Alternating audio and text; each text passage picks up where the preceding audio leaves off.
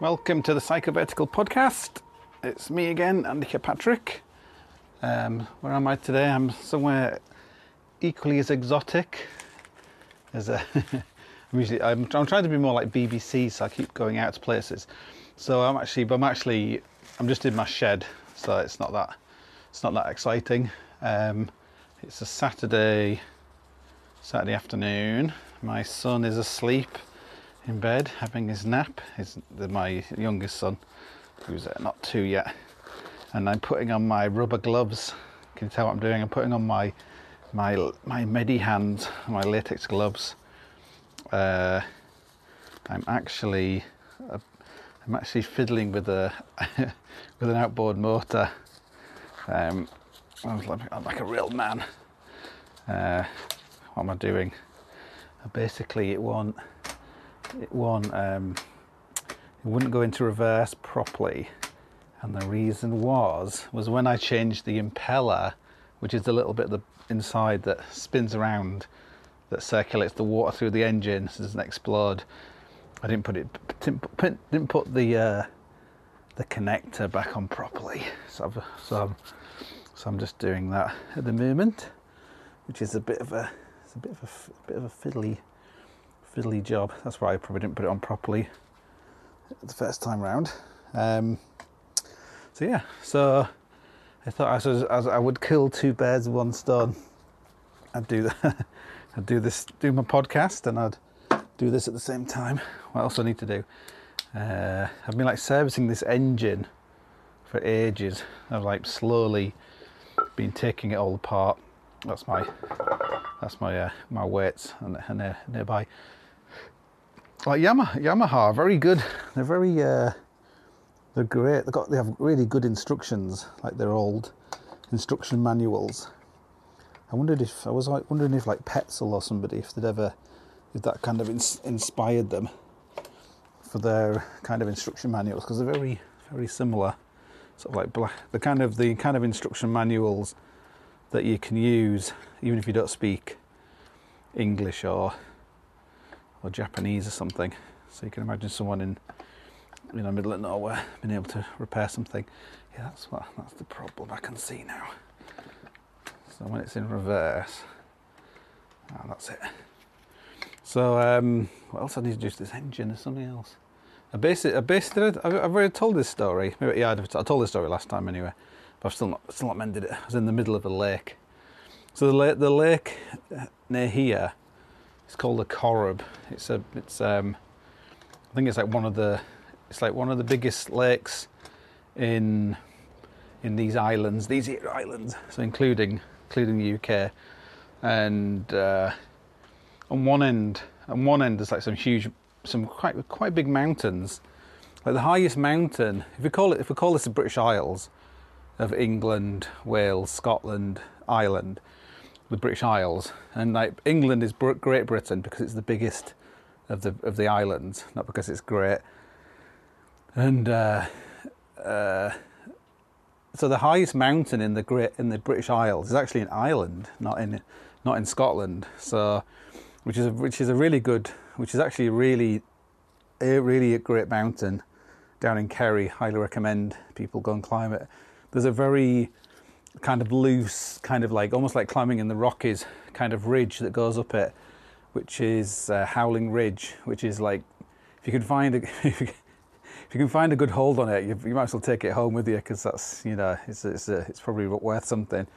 And I remember did that with Vanessa when she was pregnant with Noah, and I think she was probably 7 months pregnant, so she was really pregnant. And when you get to the top, there's you basically top out almost right at the very top of the mountain, and there's a big sign that says danger of death beyond this point. And there's all these people eating their sandwiches, and then this this guy comes up, and then behind him waddles this woman with a pregnant woman.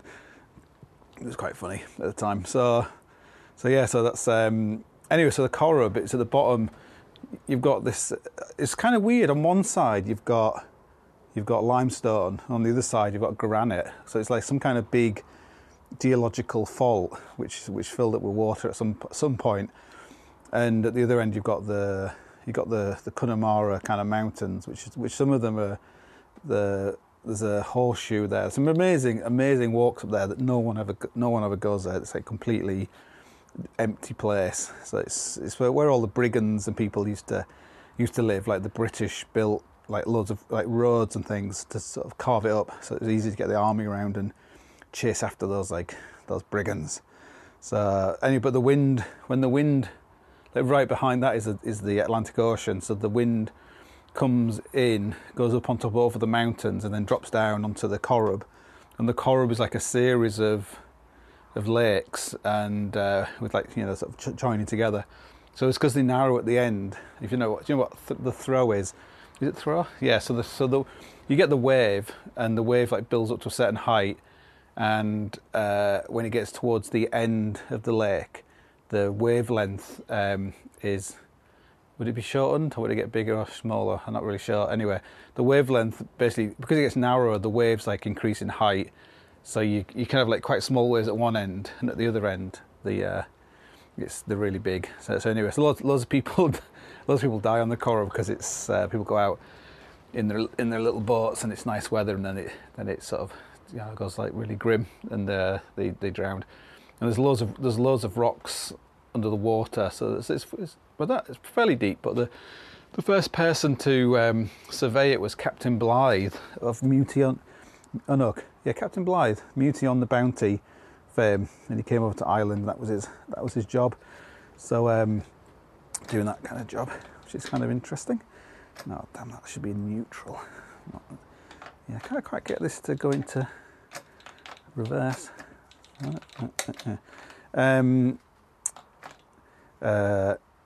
So that's what was my point?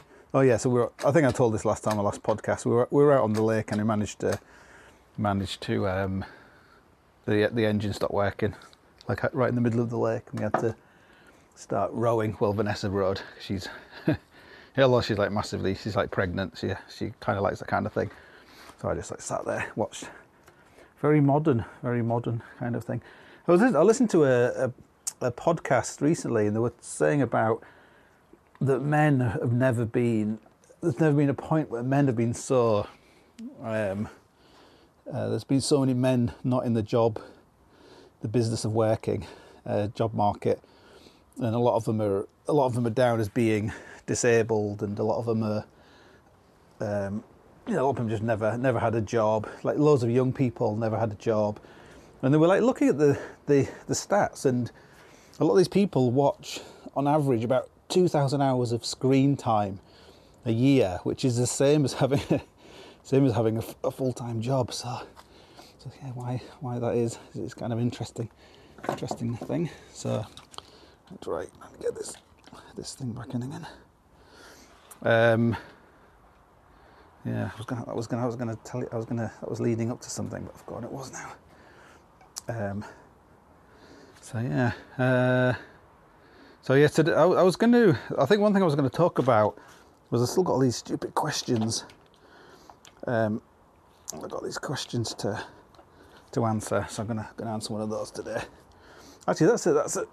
I think ages ago, I did this. I wrote some article, and it was about going back to. This was like a long time ago, probably like 2014 maybe. Like I went back to Hull, like where I grew up, and it was a friend of mine from Hull. He was doing a degree when I was living in Hull, and a guy called John Doran, and he went off, became like a journalist, worked for, magazines and stuff, and he ended up starting what was it called? That music website. It's got the same title as The Drug, Out of Children of Men. Can't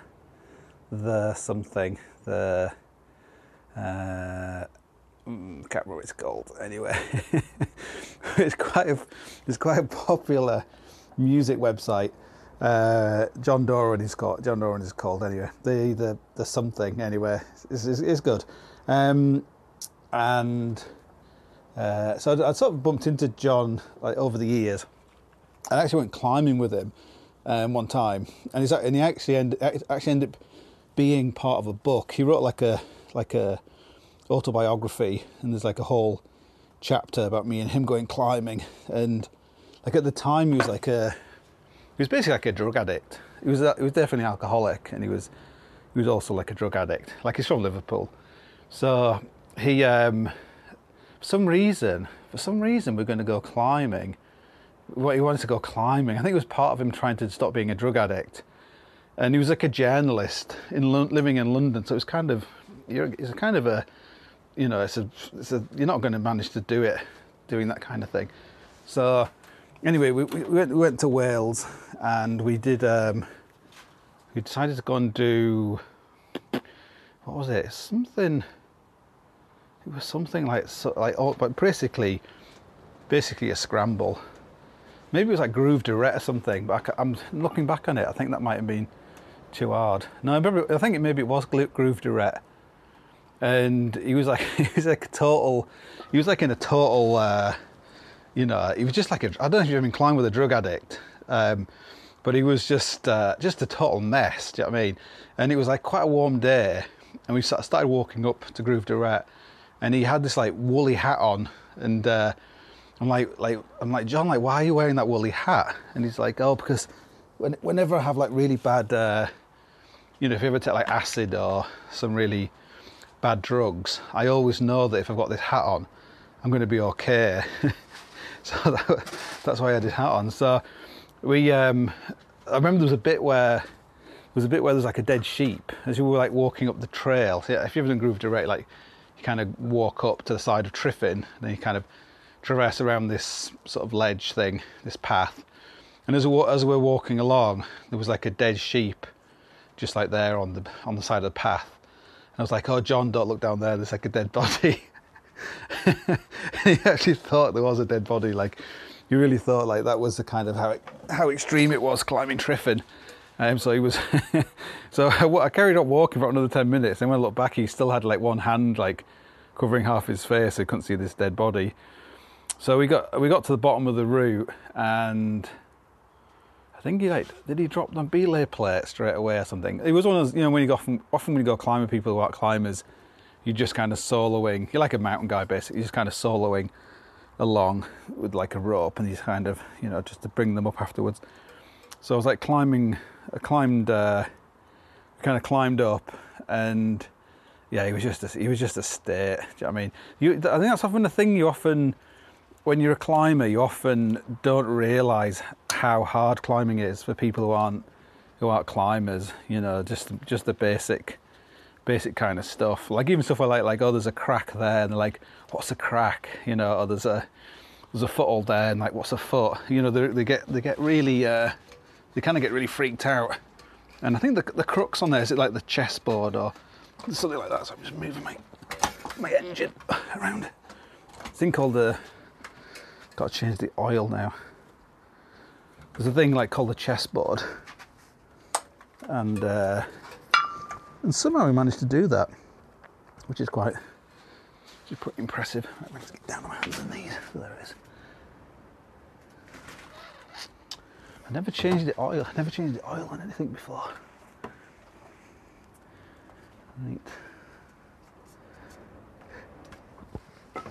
Right. Yeah, so we managed. Actually, was three of us. We had somebody else with us as well. And he eventually, you know, he's like so hot. He was so sweaty and all that kind of stuff. Anyway, but we get to the top of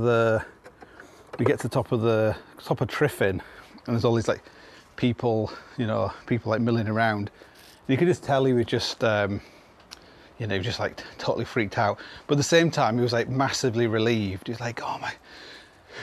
You know, I've made it to the top, and you know, it was like a big deal for him, really. And then he suddenly like looked around. He was like, how are we going to get back down again?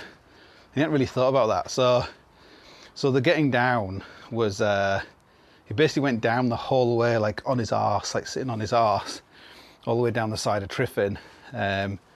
You know, it was pretty embarrassing for everybody concerned.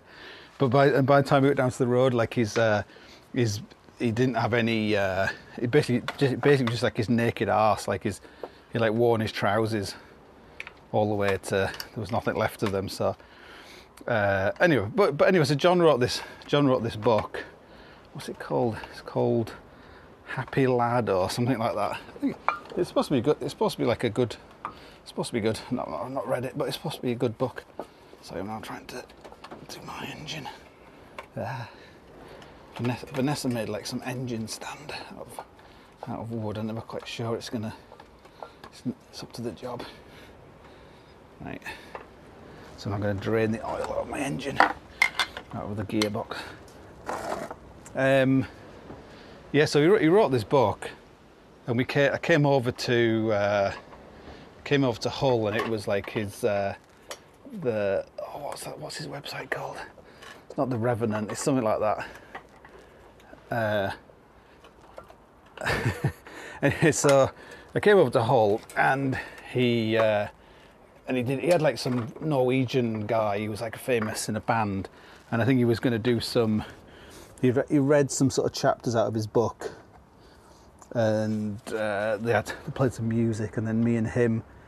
I don't know why, but me and him had like a little chat about stuff, and it was pretty good. Anyway, but while we were there,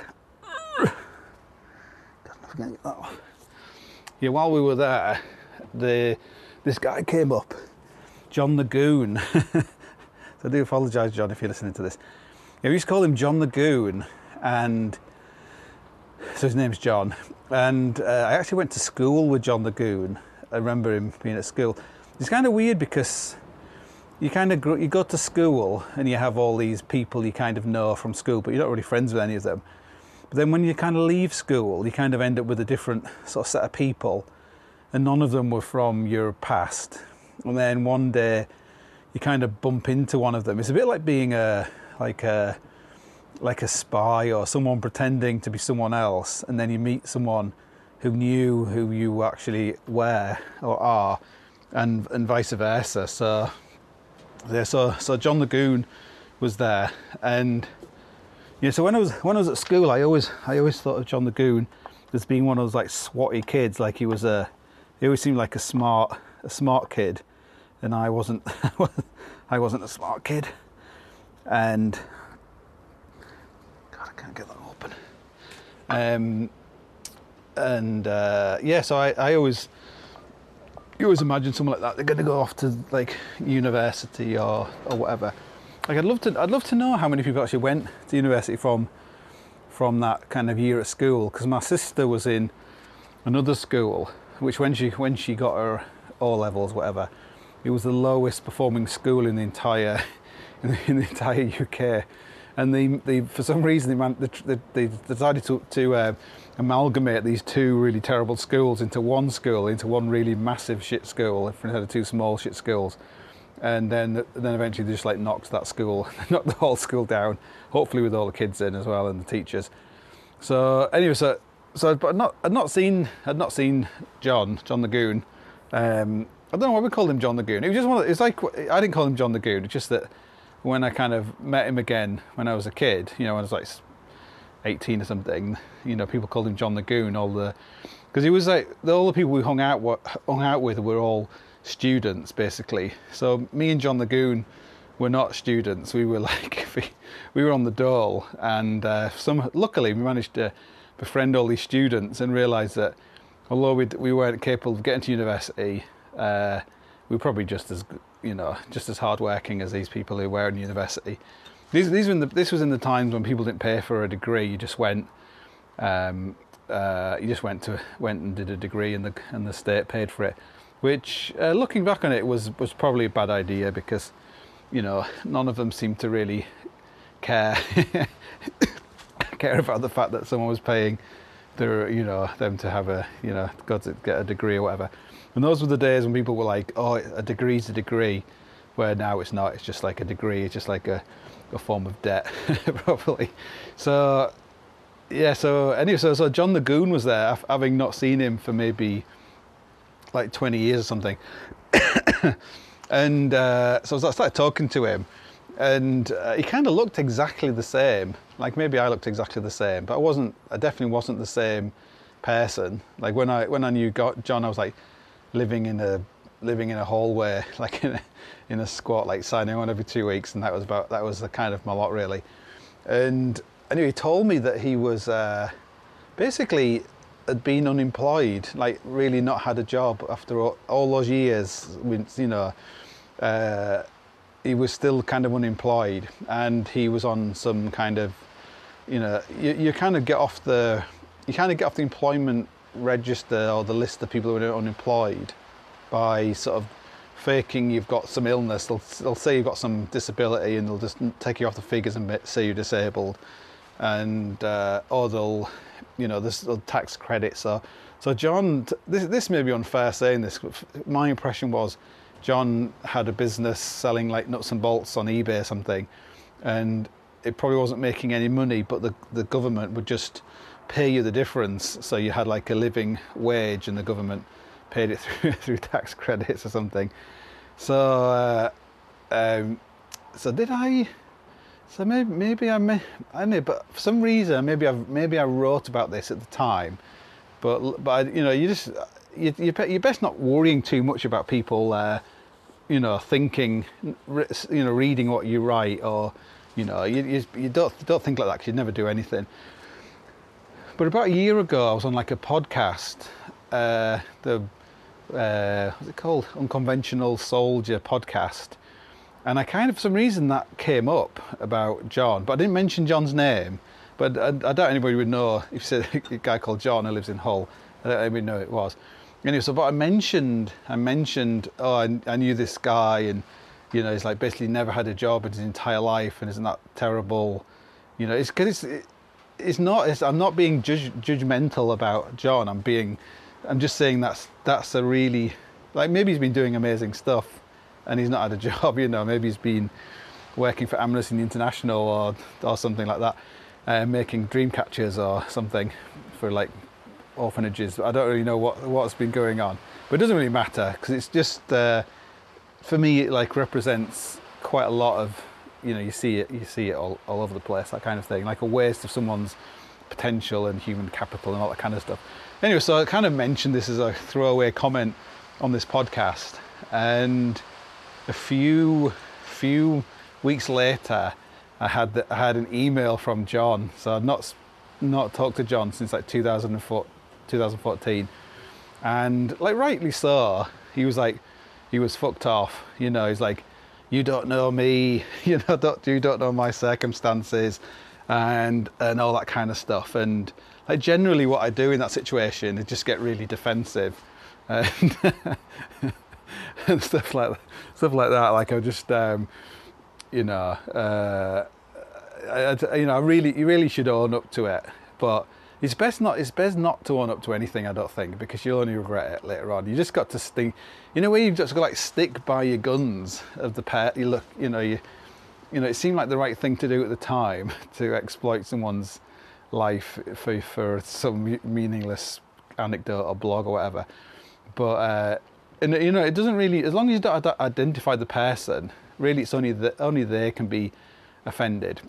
But yeah, but instead of saying I'm really sorry, I'll go and remove the offending thing, and I'll get them to take the podcast down or edit that thing out. Like, you haven't got time for all that bollocks. So I basically told him the truth. I was like, when I first knew you at school, you were like one of the squatty kids. Like, you were a kid who was intelligent, and he seemed to work hard, and he seemed to be going somewhere.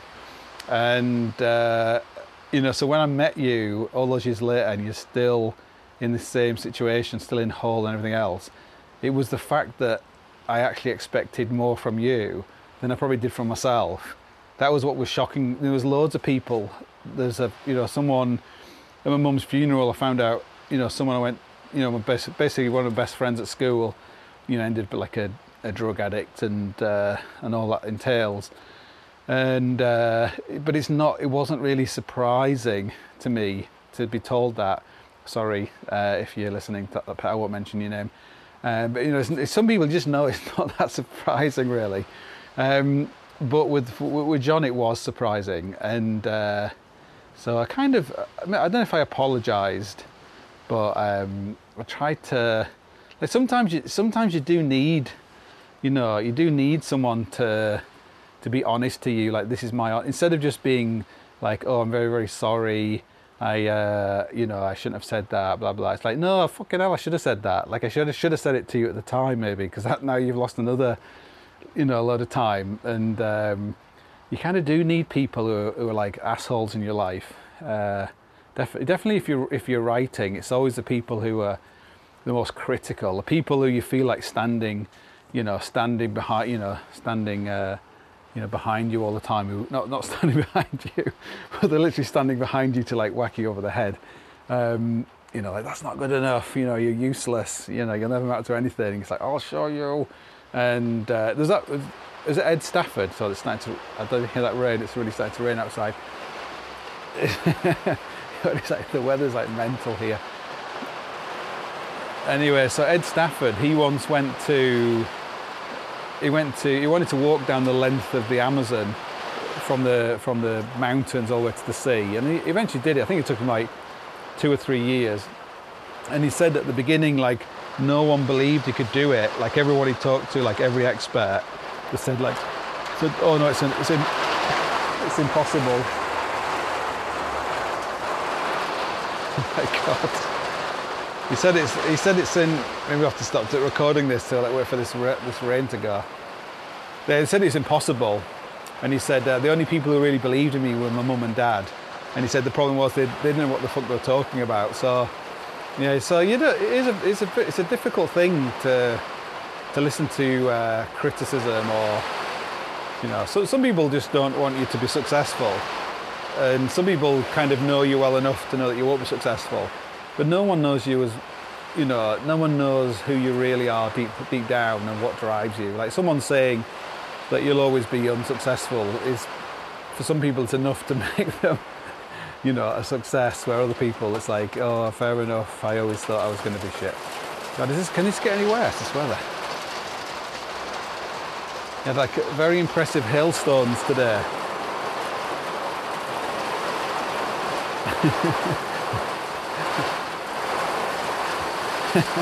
Welcome to Ireland. It might calm down. The Atlantic Ocean is literally about 200 meters from my house.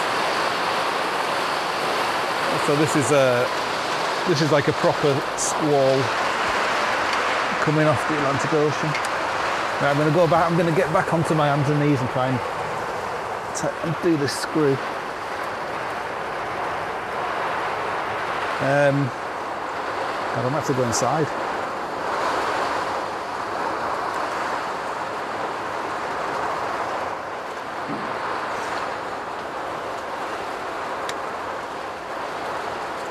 Right, I've got one screw off.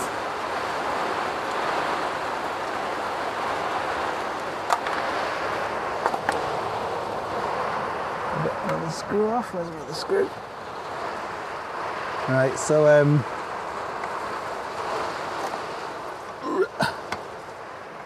think it's died down. Great radio. Oh yeah, I've got the screws coming off. So now, hopefully, there it is. There's the oil coming out of my gearbox. And the gear thing.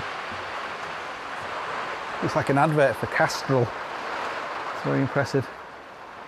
Yeah, this morning it was like really hammering. It had like huge hailstones.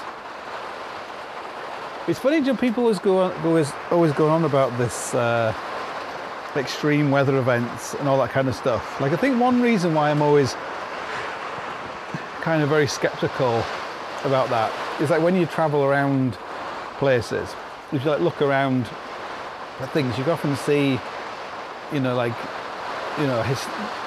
historical bad weather events and, famines and all that kind of stuff. They basically happen all the time, and always have done. God, you can imagine like living in Ireland. It's like in the past.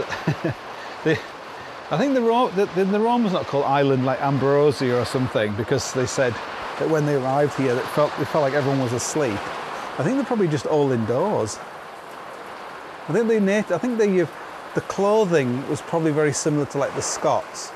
in that they, you know, they would have like woolen, like a woolen blanket, like a not like a kilt, but like a thing that you could wrap around you in loads of different ways. It'd be like kind of ideal for this kind of weather. It is really weird that there's no real like indigenous clothing for this. Oh my god, it's like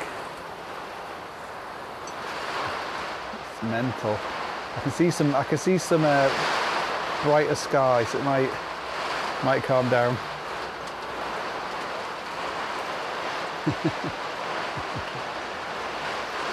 You need a good roof around here, that's for sure. This would be a really good place to test clothing, test waterproof clothing. Like I used to be like a Patagonia clothing tester, so I used to get like a jacket or some trousers, and it'd be like two different materials like sewn together, so you'd have one green leg and one black leg and various things. So you'd always like walk around looking like you were a clown or somebody. But you definitely need to live in the right kind of location for testing clothing. Like if you live in Utah or somewhere, it's probably Colorado. It's not ideal. So yeah, better get on. What was I going to talk about? Actually, it was interesting about not wanting to change things. Like I recently, Cody, this guy who'd recently like committed suicide, he was like an Instagram person. I used to watch, you watch his things on Instagram about climbing techniques. Like he committed suicide, and I wrote like a tiny little thing, and stuck it on my website and on Instagram and stuff. And it was basically it was something that came about because my mum dying as well. Is that like when someone dies, like suddenly you don't get the opportunity to say all the things that you wanted to say, or to say sorry, or to all that kind of stuff. And so when you commit suicide, it's like if you just die suddenly, it's not your fault. It's just the way it is. And my mum died like a blood clot. It's not really your fault. But if you commit suicide, it's like I wrote it was a little bit like a fuck you, really. It's like a fuck you to life, is a fuck you to the people who care about you, because you're not giving them like an opportunity to say what they want to say before which is probably like don't do it or don't go. But it just leaves a lot of guilt, everyone who's left behind. And so I had someone email me, and he said that he thought it was unfair to say the word fuck you, like it was disrespectful maybe to his memory that he would be thinking like that. But again, like as normal, I was just defensive. And I was like, well, it was just like a general I thought about people committing suicide. It wasn't, I don't really know anything about his situation or whatever. So I ended up writing like a much longer thing about suicide and thoughts about suicide. It's a bit like, I wonder if it's a bit like, people say, oh, you can't be the Prime Minister because you've never been poor, or like, so if someone wants to be the Prime Minister or like a president and they're like a millionaire, people are like, you should be the Prime Minister because you've never been poor or something. It's that similar thing about you can't be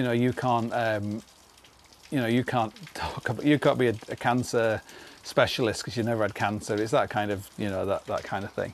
And although I've never committed suicide, I've always been very interested in it. It's a very interesting sort of topic. It's probably one of the most interesting topics. People sort of self-murdering themselves.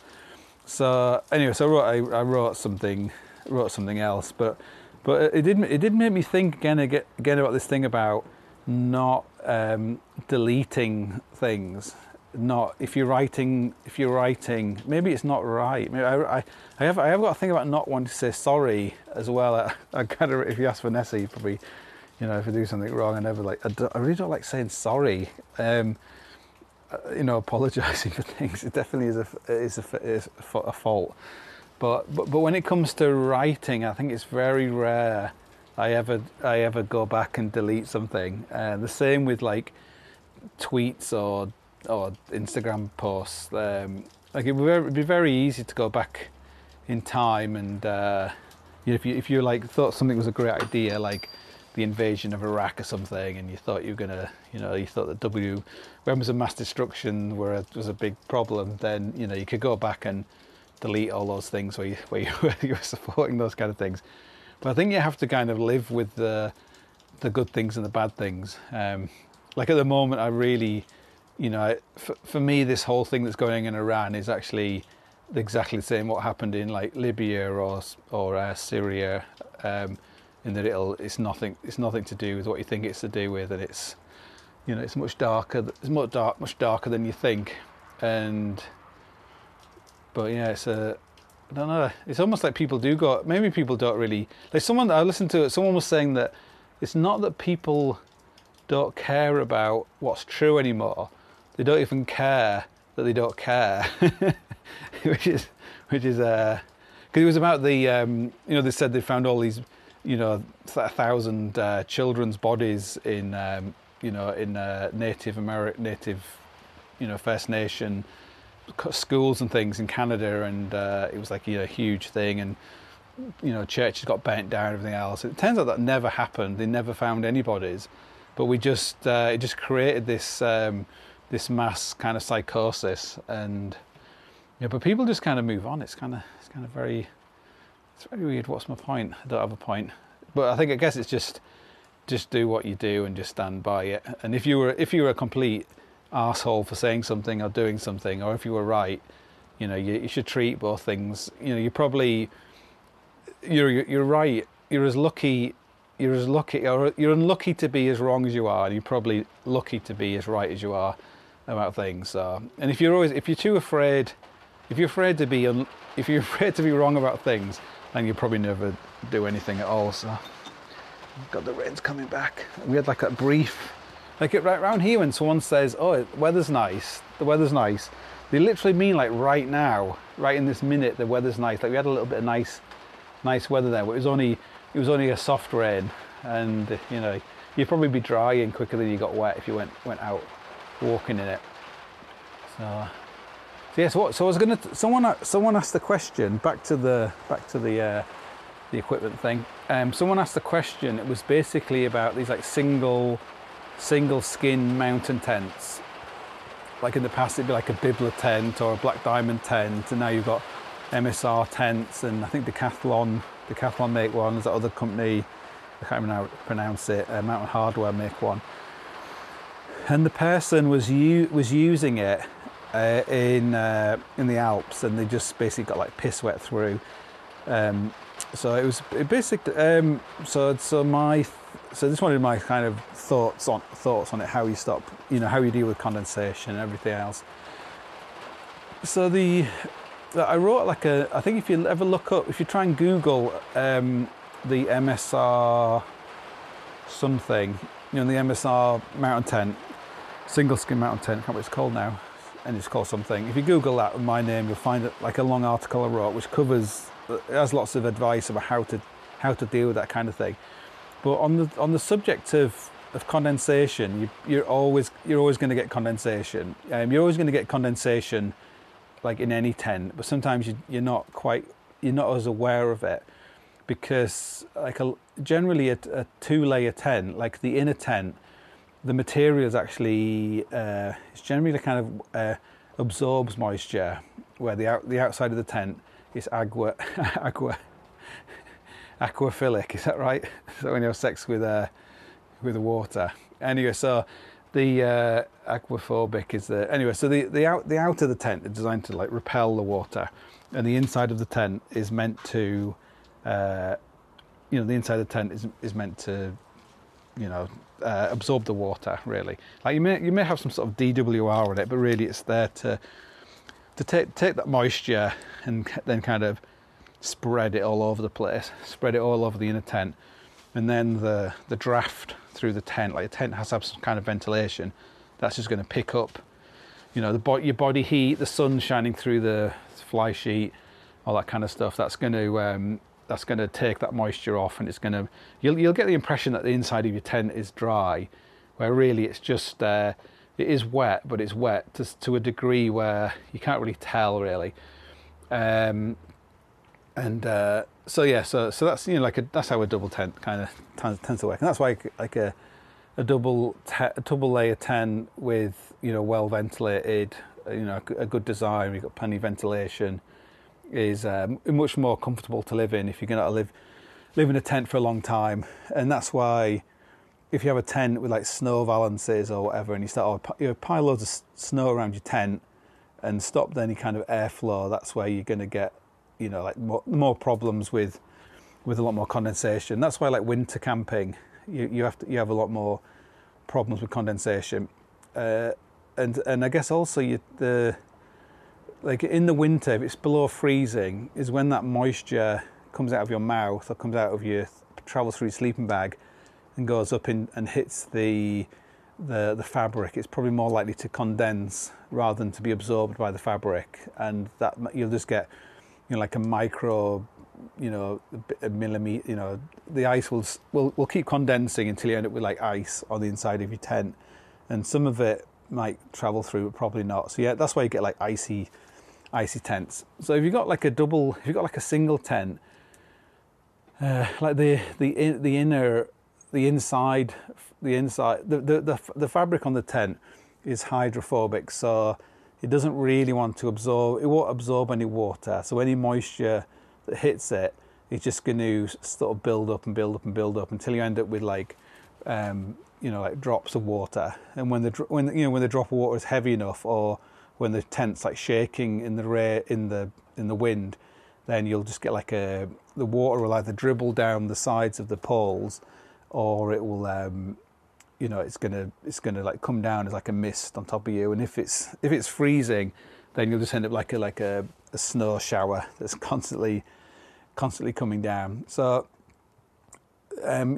most of the mountain tents will have some sort of through flow system where there's like a little zip at the back of the tent, and then there's a zip at the front of the tent.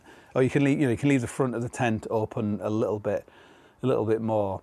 Like tents, but like often it's quite high. Unless the weather's amazing, you'll often have all the vents kind of closed up because it's like really windy or something. The wind will just come into the tent. Like a lot of them have like some mosquito netting, like no-see netting, to try and stop snow and things like directly flying in there. But it'll just kind of, as the ice condenses on that's going to freeze up as well, so you won't get any airflow in. You can completely open the front of the tent, so you've got like free. So any because the moisture that's coming out of your body is actually warm, so it's always going to go upwards. It's never going to go sideways. That's why the top of the tent will be wet or icy, and the sides will be generally okay. But so if you can open the tent, the condensation should go out the top of the tent, up into the sky. So tents that have like a snow, what's it called? A snow valance. What's that thing called? A porch. Have like a porch on the front of the tent. Although it adds a little bit of weight to the tent, they are like highly recommended, because it's good to have a porch on any kind of tent, especially like a single skin tent. Because if you've got a porch, then you don't have to cook inside the tent, which is you're just asking for trouble if you start like brewing up inside a tent, because you just. I was saying that if you've got the right kind of stove, like if you're using like a reactor stove or a jet boil, you're probably just going to die, because you're going to get like a lot of carbon monoxide coming off the stove. But like a petrol stove, if you use a petrol stove and say you ran it and you didn't have a pan on it, you can actually generate so much heat that you can actually sort of push all the moisture out of the tent anyway, and that can actually work quite well. You could use that if you had spare fuel. If you had like a reactor stove, you just run it without anything on the stove, without a pan. So you could always bring a little bit extra fuel, just for that, another like a bit more gas, just to be able to run it in the morning, you know, or whatever. So say you were cooking, and in the evening, and your tent's got to be completely sealed up. You're gonna have to have a bit of air getting in anyway, otherwise you'll die as well, die again.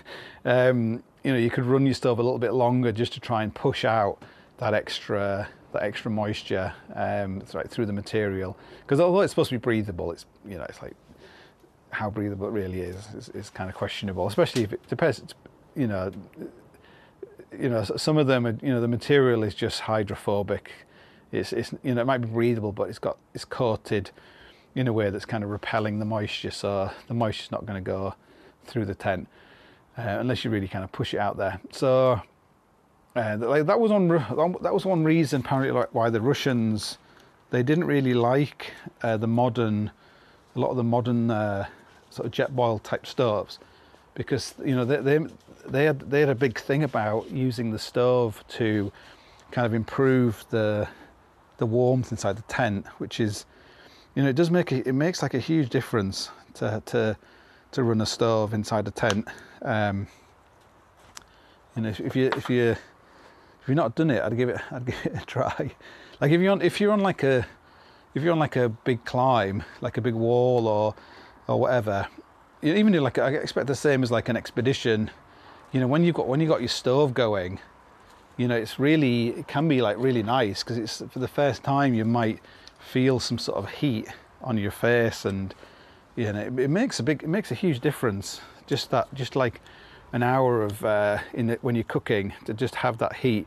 But if you've got like a jet boils type stove, you generally don't really feel any real warmth off it, because it's too efficient. So that's one reason why I quite like you know, like Whisperlite kind of stove, because you can just generate a lot of heat that can help like dry your gear out and everything else. Like if you were going somewhere like up to the North Pole or into the Arctic, then it's almost impossible to dry all your kit.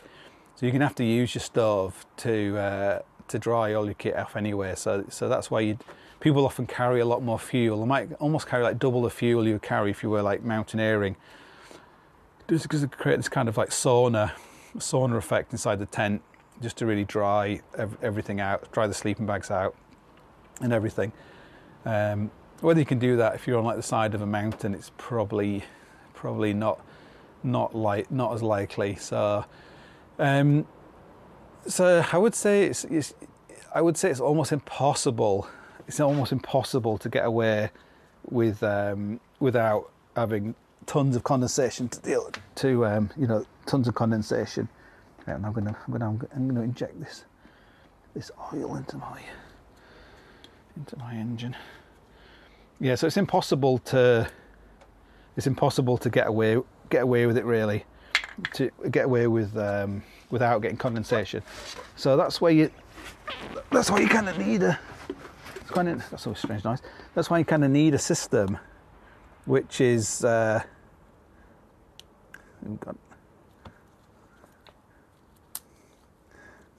done this before. I'm going to inject all this oil into my... Ugh. God.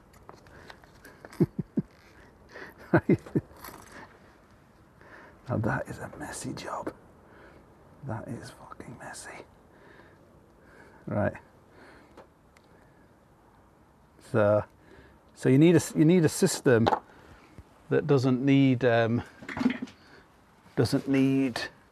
doesn't matter if it's gets wet and sort of damp, so you need I would say like synthetic sleeping bags, although they're a little bit heavier than a down bag.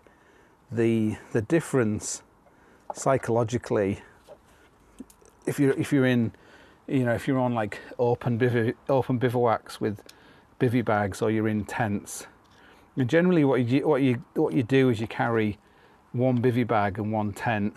And if you're on the ledge, you know, if you can only find a small ledge, then one person sleeps in the bivy bag, one person sleeps like wrapped up in the tent like a bivy bag, and then ideally you're going to find places to put your tent up, and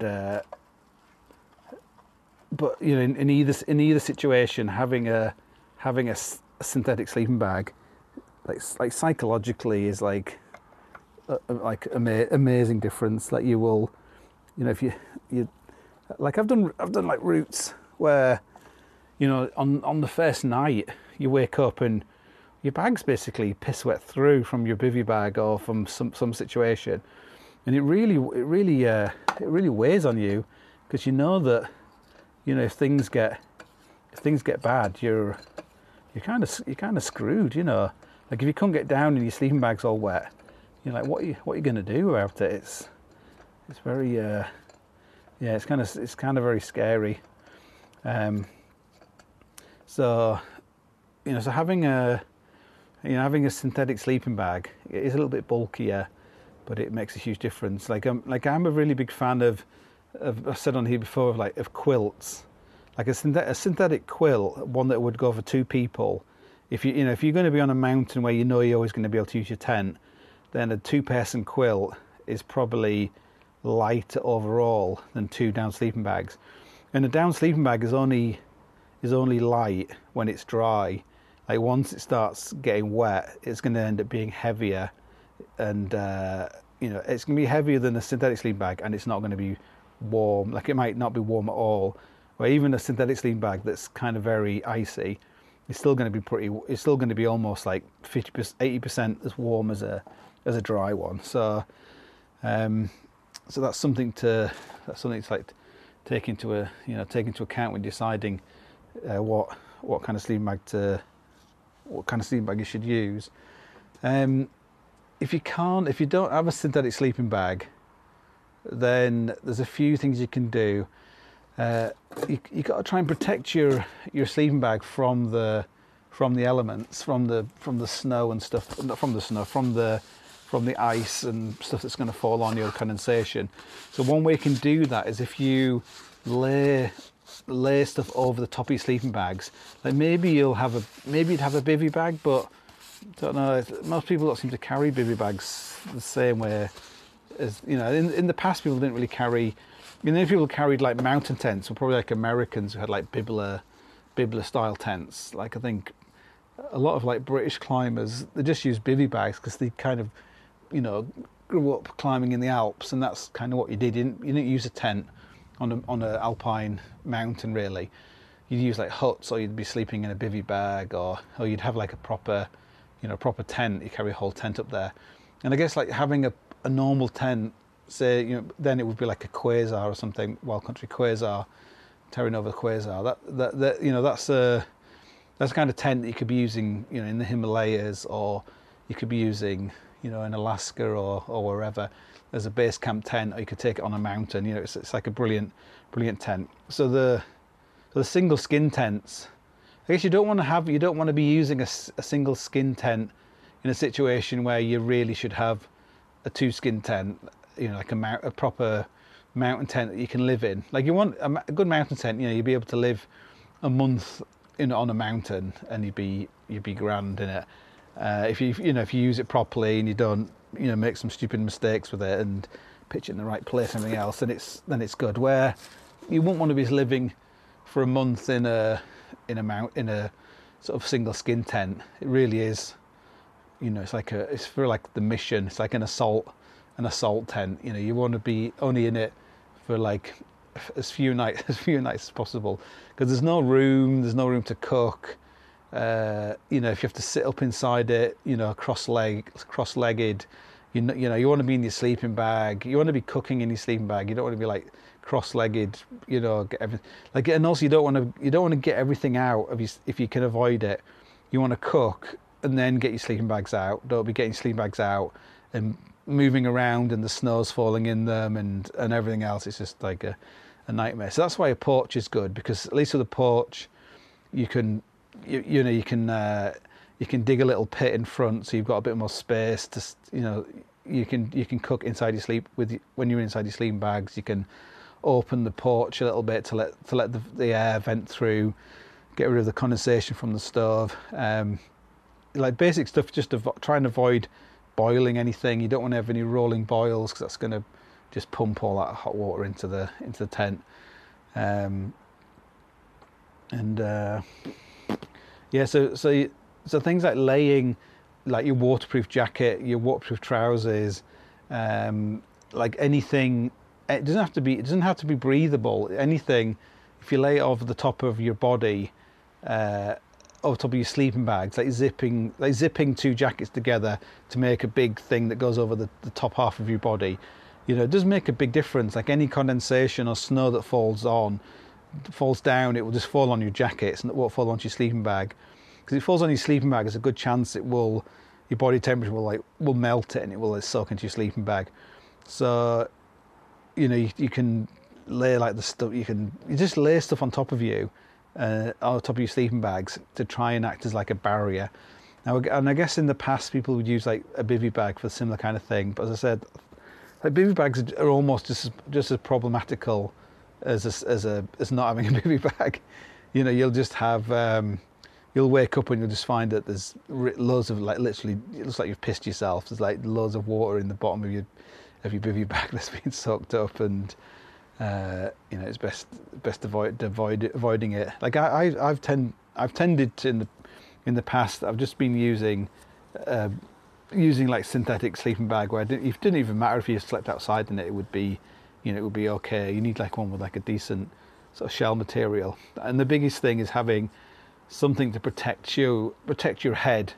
So if you wanted to, say you're sitting on a ledge, that's the main thing you need in a bivy bag, is the cowl that comes over you, so you don't get snow coming into your sleeping bag, and you can do stuff underneath the cowl. And I tend to try and avoid using bivy bags in tents for some reason. I just find it doesn't work. You really want a tent where you've got this like warm period where you can dry it all out. Your sleeping bag, the shell can dry out a bit. Like if there's a nice dry atmosphere with a bit of ventilation, there's 2 of you or 3 people in a tent, you're probably creating enough heat to try and that should make it livable. You don't want night after night after night things get really, really bad.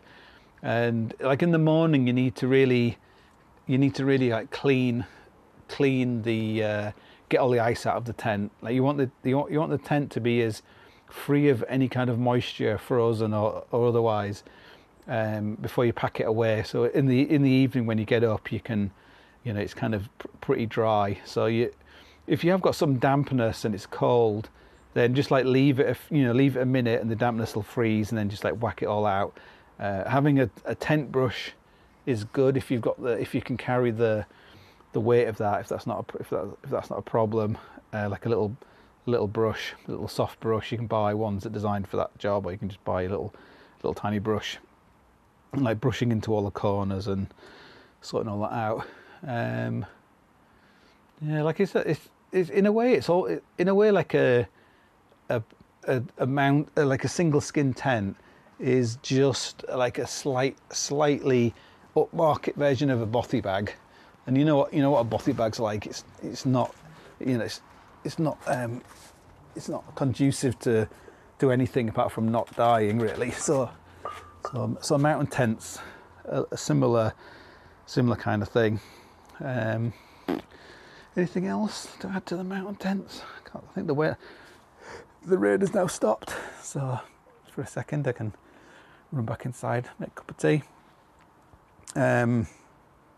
Yeah, but they are good. I think like a good mountain tent might weigh like 1 kilo, and a bivy bag, a very lightweight bivy bag, might weigh like half a kilo or less than that, 300 grams. So it's it does make a huge difference being able to get inside it. But I think maybe like everything in life, it's about managing your expectations. Like if you've seen, it can be like horrendous amount of condensation inside one of those things. And if you imagined, it's said on the label it was going to be waterproof and breathable, and very often it doesn't seem to breathe, and it doesn't seem to be waterproof either. So you just got to, it's like tough. It's like a tough thing what you're doing. You just got to be tough. And not complain about a bit of condensation and having a wet sleeping bag. You just be ready for it. If you think it's going to be terrible and it's not, then that's even better. So yeah. So right, I think my son will probably be waking up soon. So I shall go and see how he's doing. My oil has changed. The gears are sorted, and hopefully probably not going to go out on the boat much for now because the weather's as you can hear, the weather's turning. So anyway, until next time, over and out.